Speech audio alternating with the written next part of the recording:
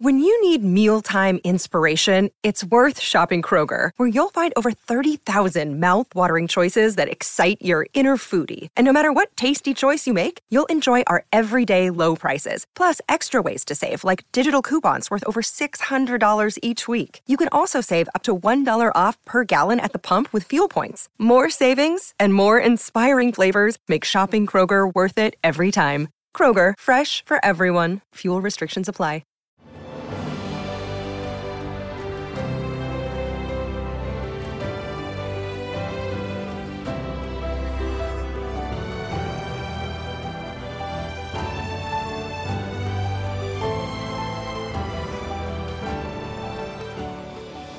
Welcome to the newest episode of Beyond the Fame with Jason Fraley. I'm your host, Jason Fraley, picking the brains of the top filmmakers, musicians, and artists of our time. Grammy-winning bluegrass artist Chris Thile performed Saturday and Sunday at Wolf Trap in Virginia. We spoke about his bands Nickel Creek and Punch Brothers, as well as his solo work and hosting his own version of A Prairie Home Companion. Oh, thank you very much for having me. Is this going to be your first big foray back out into, live in-person shows since COVID, or have you done some others before? I've had some of these fun first steps. There's been a few at this point, but nothing on the scale of freaking Wolf Trap, dude.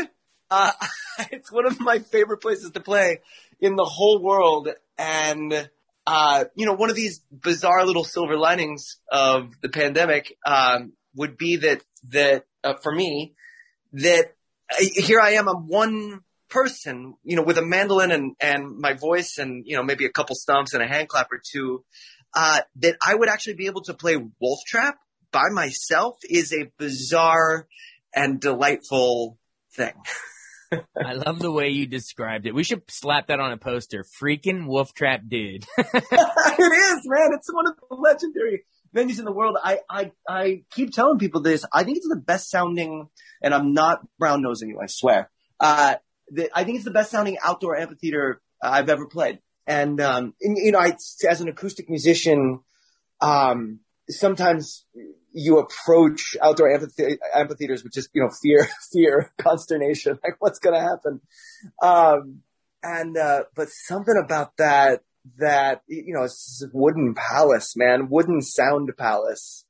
And everything during sound check, I at Wolf Trap, I'm lucky enough, I've gotten to play it a bunch at this point.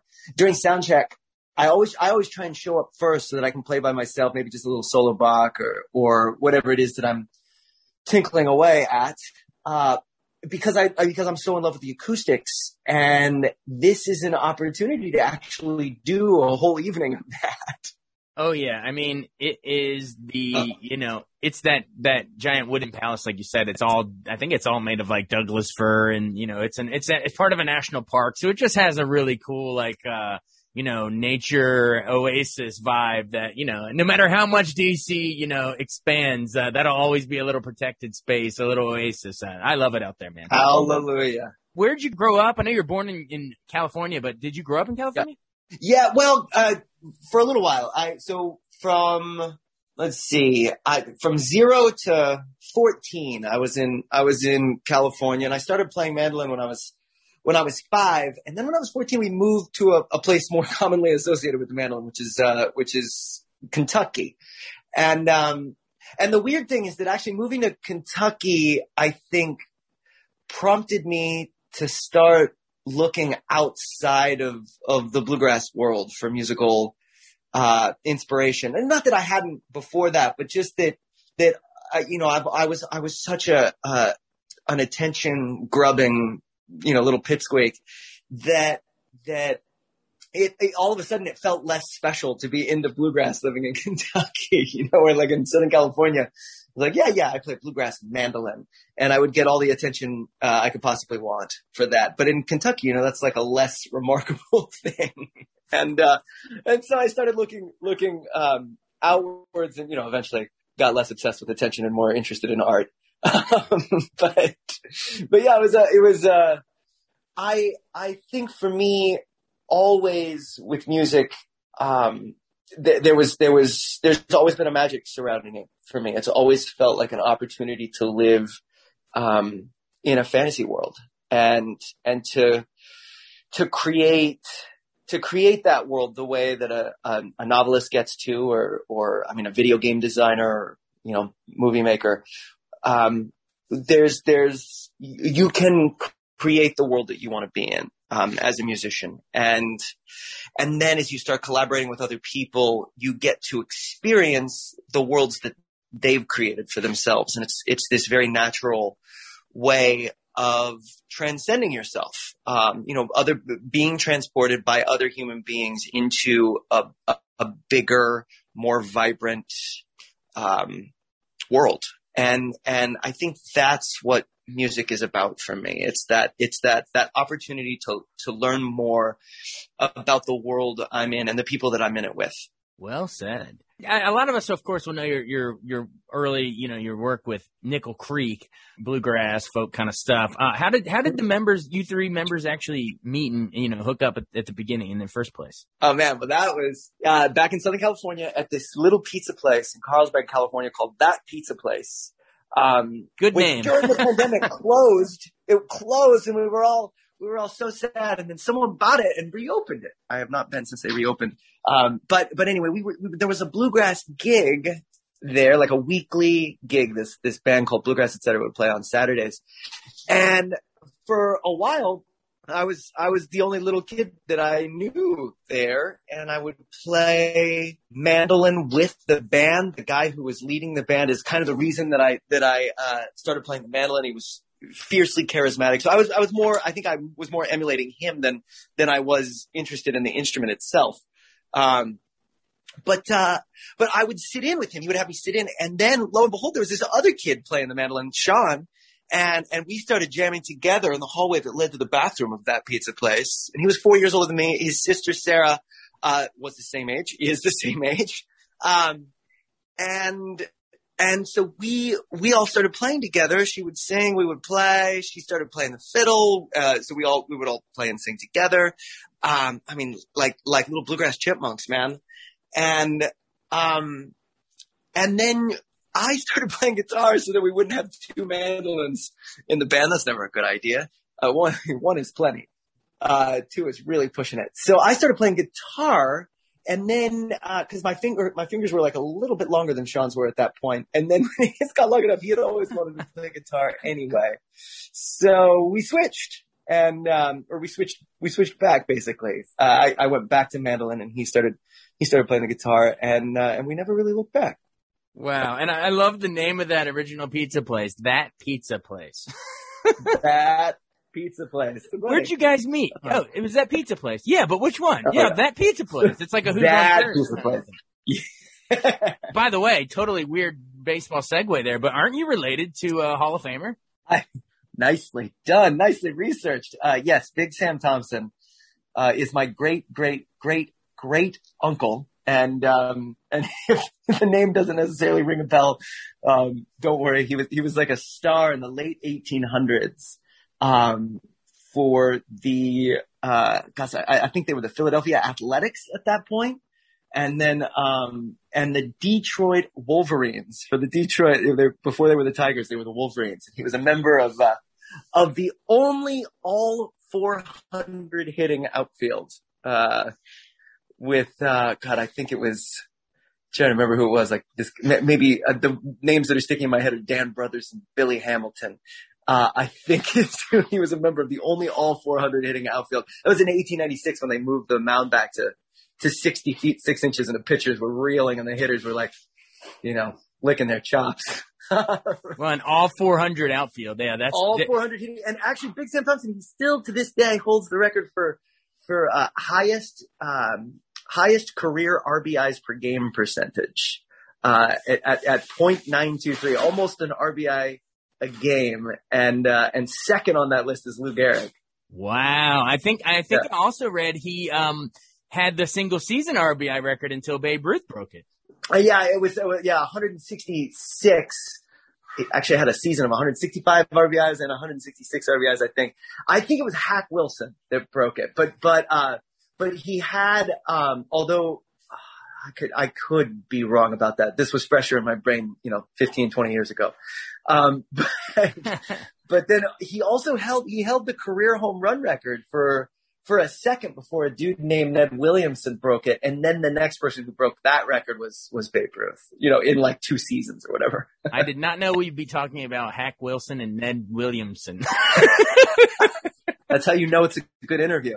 This stuff. Absolutely. You know what, man? Your ratings are skyrocketing as we speak. Exactly. Or people are tuning out. Well, the sports fans are turning up the dial, and the other ones are like hitting that 30-second fast forward button. The music fans are like, what are we doing in Wolf Trap? Are we like obscure baseball stats? All right, let's bring it back around for the music, folks. All right, and if you've hit skip forward, now we're back to the music. We were talking Nickel Creek before all this. I know you guys did a couple albums. I guess your most famous would probably be This Side, which, God, I think it went platinum and it won you guys the Grammy for Best Contemporary Folk Album. Just memories of that real quick, of how cool it was, not only to win the Grammy, but, just memories of the album itself. It was, that was a strange experience. I think of all, to me, it's the most awkward sounding. It's when you look at pictures of yourself, I think for a lot of people, it's like adolescence. You look at pictures of yourself and you're just like, oh my God, don't look at those ones. For the longest time, I think Sarah, Sean, and I all felt like This Side was that. Those were our awkward pictures. We were in such a strange headspace. The first record did so well. The eponymous record kind of rode the coattails of Oh Brother Where Art Thou, and it was like if you had one bluegrass record, you had Oh Brother Where Art Thou. If you had 2, you had that and whatever was Alison Krauss's most recent record. And if you had 3, then you also had the Nickel Creek record. And so yeah, we were kind of like accessories to the accessory to the coffee table book. And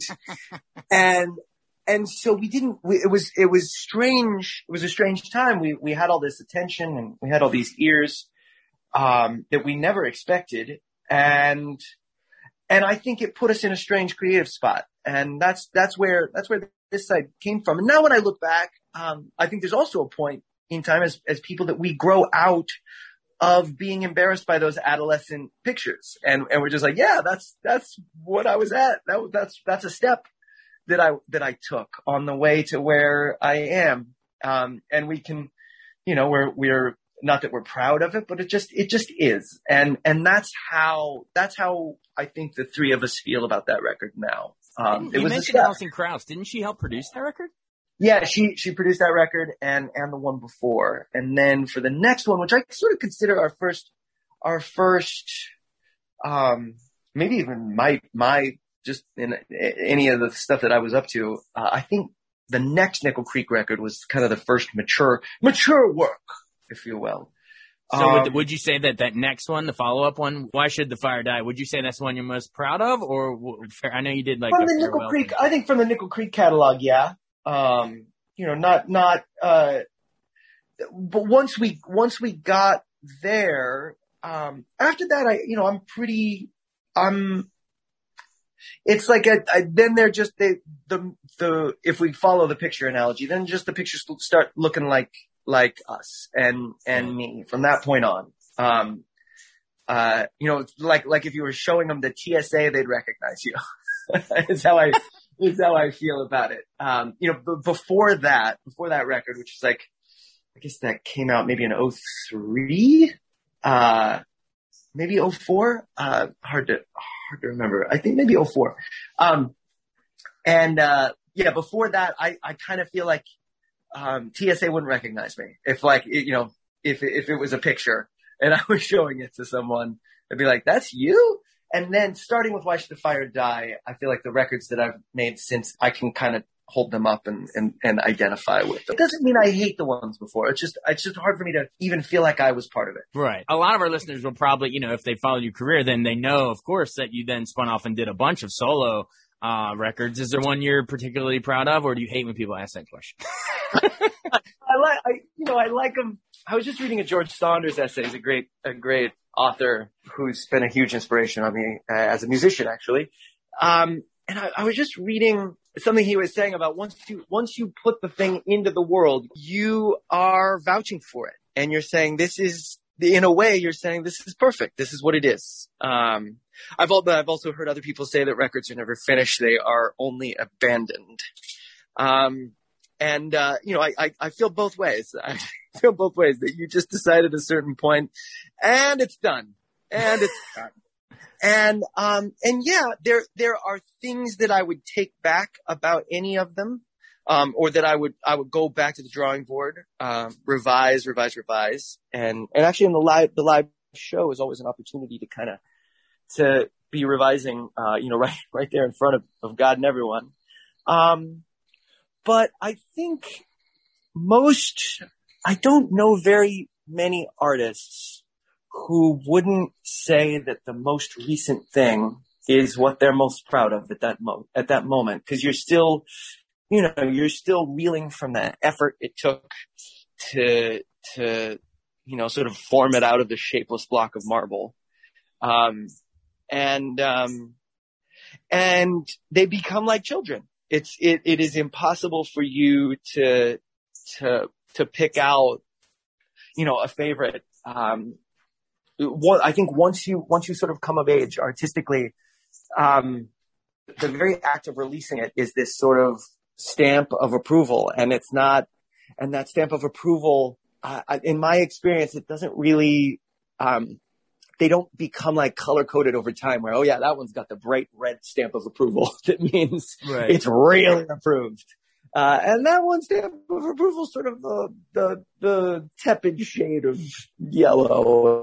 It's barely approved. It doesn't really feel that way to me. It's like once I'm done, man, I gave it the old college try, and I feel good about him. And so right now, this most recent record, Lay Songs, is the solo record that I'm most proud of. But there are of the non-solo activity like Punch Brothers, Goat Rodeo Sessions. There's lots of stuff out there. Well, yeah, you mentioned Punch Brothers. I think right before COVID, I guess, at the 2019 Grammys, you guys won Best Folk Album for All Ashore. So Punch Brothers is relevant, I think, in people's minds. Well, in certain people's minds, perhaps. So Nickel Creek is like family, and Punch Brothers is like friends. Those two bands feel like that. And I love my family and I love my friends, and there are different relationships possible, musical relationships possible, just the way that there are different, when the kind of relationship you have with family members is different from the kind of relationship that you have with your friends. The same is true in music. Sean and Sarah and I have been making music together since we were 6, and 10. And Punch Brothers and I got together in our mid-20s. And so it's a very different experience, and neither is better than the other. They're just different, and you say different kinds of things musically. To those musicians who feel like family, than those musicians who feel like friends. That's the perfect way to put it. Thanks, man. Everyone can understand it in those terms. Cool. I want to know about how you got deemed a genius. You got a MacArthur Genius Grant. How did that happen? Oh boy. I don't know how it happened. I'll tell you, it was one of the most surreal experiences I have ever had in my life was getting that call. You have no idea that you're up for it or anything. They keep the whole process shrouded in secrecy. It's just all of a sudden they call you and say, hey, you've won a MacArthur Fellowship. And then you remember to breathe again, and you pick yourself up off the floor. I was literally lying down on the floor. I had to lie down. And then, I'd had some friends who got them, and was always like, oh my gosh, I wonder what that must have felt like. And I would ask them what it felt like. And they would tell me things like I'm kind of telling you right now. It's an amazing feeling. Tell you what, man, it's fuel for the fire, and you don't want to be a person on that list that people scratch their head about. You want to make sure that you're earning your keep. And so I think that I've always taken a great deal of pride in my work, but I feel like I would just maybe clock in a little earlier and stay a little longer and work a little harder, just not wanting to stick out like a sore thumb on that list. Well, you've been really generous with your time. Before we run, I'd be remiss if I don't ask you about, the whole Prairie Home Companion thing. Well, I guess they changed when you took over for Garrison, they changed the title to, what was it called? Live from Here. Yep. How much of an honor was that? Because you used to appear on the show, like as a guest on Prairie Home Companion back in the day, right? So it must have been a really big honor to take over the hosting duties for 4 years? Oh man. And that show was a huge influence on me growing up. My family listened to it every week, and we would follow all the stories. And Garrison and the show really championed the acoustic music for a long time. It was one of the biggest outlets for acoustic music. The show was almost like fiercely disinterested in contemporary, because sort of like the prevailing contemporary music aesthetics. And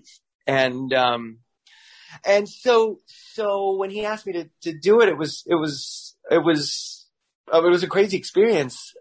Other than getting that call, I could have never anticipated it. But when he asked, there was a part of me that was just like, yes, absolutely. Of course, this is what I'm going to do next. Of course. Despite having absolutely no clue that I was even being considered for it. And then he handed over the reins in a very gracious and helpful manner. And we went to work, and I think the hardest work of it was making it new. It needed to be a new show.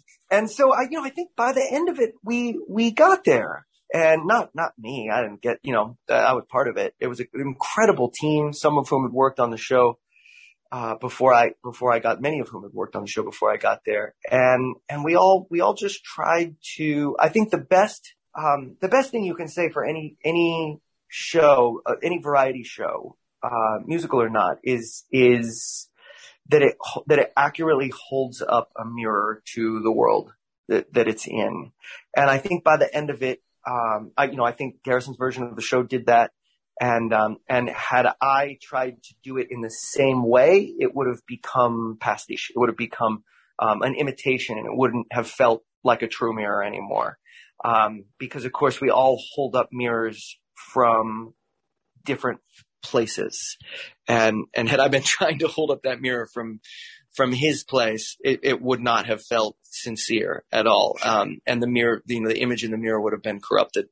And so that was the hardest part is kind of, of lugging the mirror over to my neck of the woods and the neck of the woods that I, helped create with all the various, beautiful people who were part of that team. And it was sad to see it go.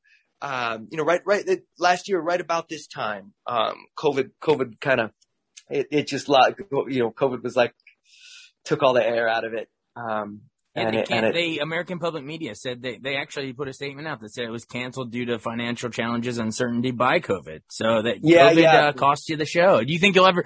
Are there any plans to bring it back, or is that sort of like a COVID happened, it's a good reset and do something else? Yeah, I mean, I feel like there's a part of me that feels like that was a good, as they say, a good job done well, and that we can venture on. I'm certainly proud of what we did. And again, it's nothing that I did. It's something that we did together.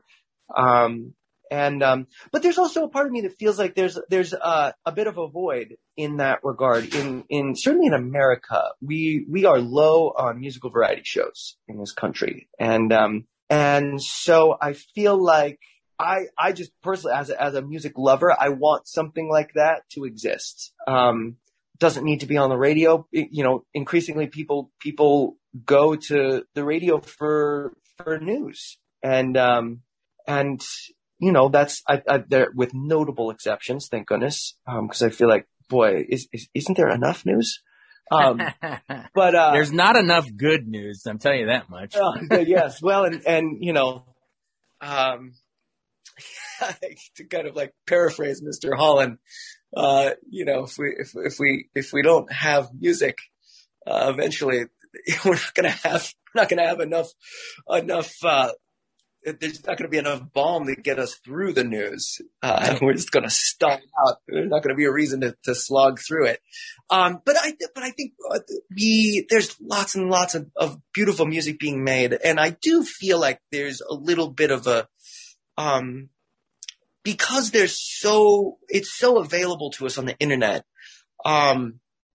In a way that maybe the internet has temporarily vanquished the musical variety show, because it is like one gigantic musical variety show, but it's completely overwhelming. The choices, the amount of music that is available to us, at any one time, it's stunning. And I think sometimes it is so much that we end up deciding to go back to the same wells over and over again. That we're just cowed by the variety. And so we go, well, I know I like this, so I'm going to listen to that, and I'm going to listen to more stuff like it. And the internet directs us to more stuff that it thinks is like what we like already. Right. The algorithm is going to just reinforce your predisposition. Yeah. And so you're going to start, it's basically just like, you like hot dogs? All right, cool. Well, then you're going to have hot dogs, and here's a corn dog, and here's a chili dog, and here's a veggie dog. And you might sit there going, yeah, I like this because I like this. And that's why I like it. But why did you like hot dogs in the first place? It was a new thing.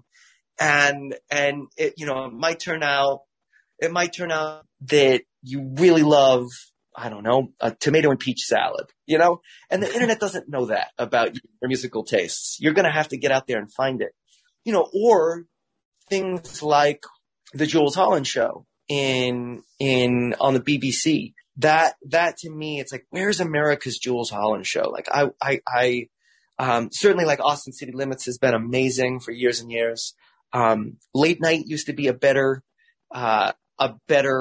source for new music. Now they're kind of, maybe the late night shows will have a couple musical acts on a week. Thank God we get to see John Batiste on Colbert.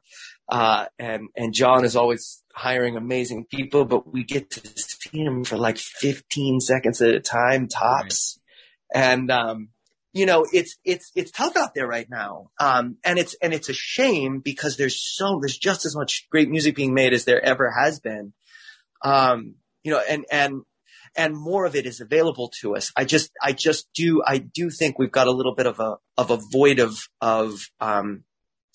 arenas to kind of introduce ourselves to that new music in a way that's digestible. And again, doesn't feel like, going to this like opening the doors, of a library and it looking like the last scene in Raiders of the Lost Ark. Top men have put it away in a crate in a warehouse. Yeah, exactly. It's all in there and it's all special. Like, what are you gonna do? What box are you gonna open first? He's like, hey, I know what's in this box. I'm gonna open that one again. Is your music the hot dog, or are you the tomato peach salad? That's the question. I think probably to some people, my music tastes like a hot dog, and to other people, it tastes like a tomato peach salad, and they would both be right. Awesome. Well, come taste all of those varied flavors at freaking Wolf Trap, dude, to quote Chris. So. Yeah! I can't wait awesome. to see all of you there. Absolutely. Thanks so much for taking the time and talk. I mean, man, I got more than I bargained for. I thought I hoped we'd get to talk about all your music, but man, when you were talking about the void of arenas and just the state of the industry, I feel like we got a lot of good context of where, of where the industry is and how we could use a new variety show like that. Man, you expanded some minds on here, I think. Oh, well, the same is always true when we're in conversation with each other. That's like, I love what happens when people gather together to talk about stuff. Then I think we start making some progress. Well, thanks for all the progress on here. Chris, thank you so much. This was great. Thank you. Hope to see you down at Wolf Trap. Bye. Thanks so much for joining us on Beyond the Fame with Jason Fraley. Remember to hit the subscribe button and give us a 5-star rating if you like what you hear. We'll see you next time.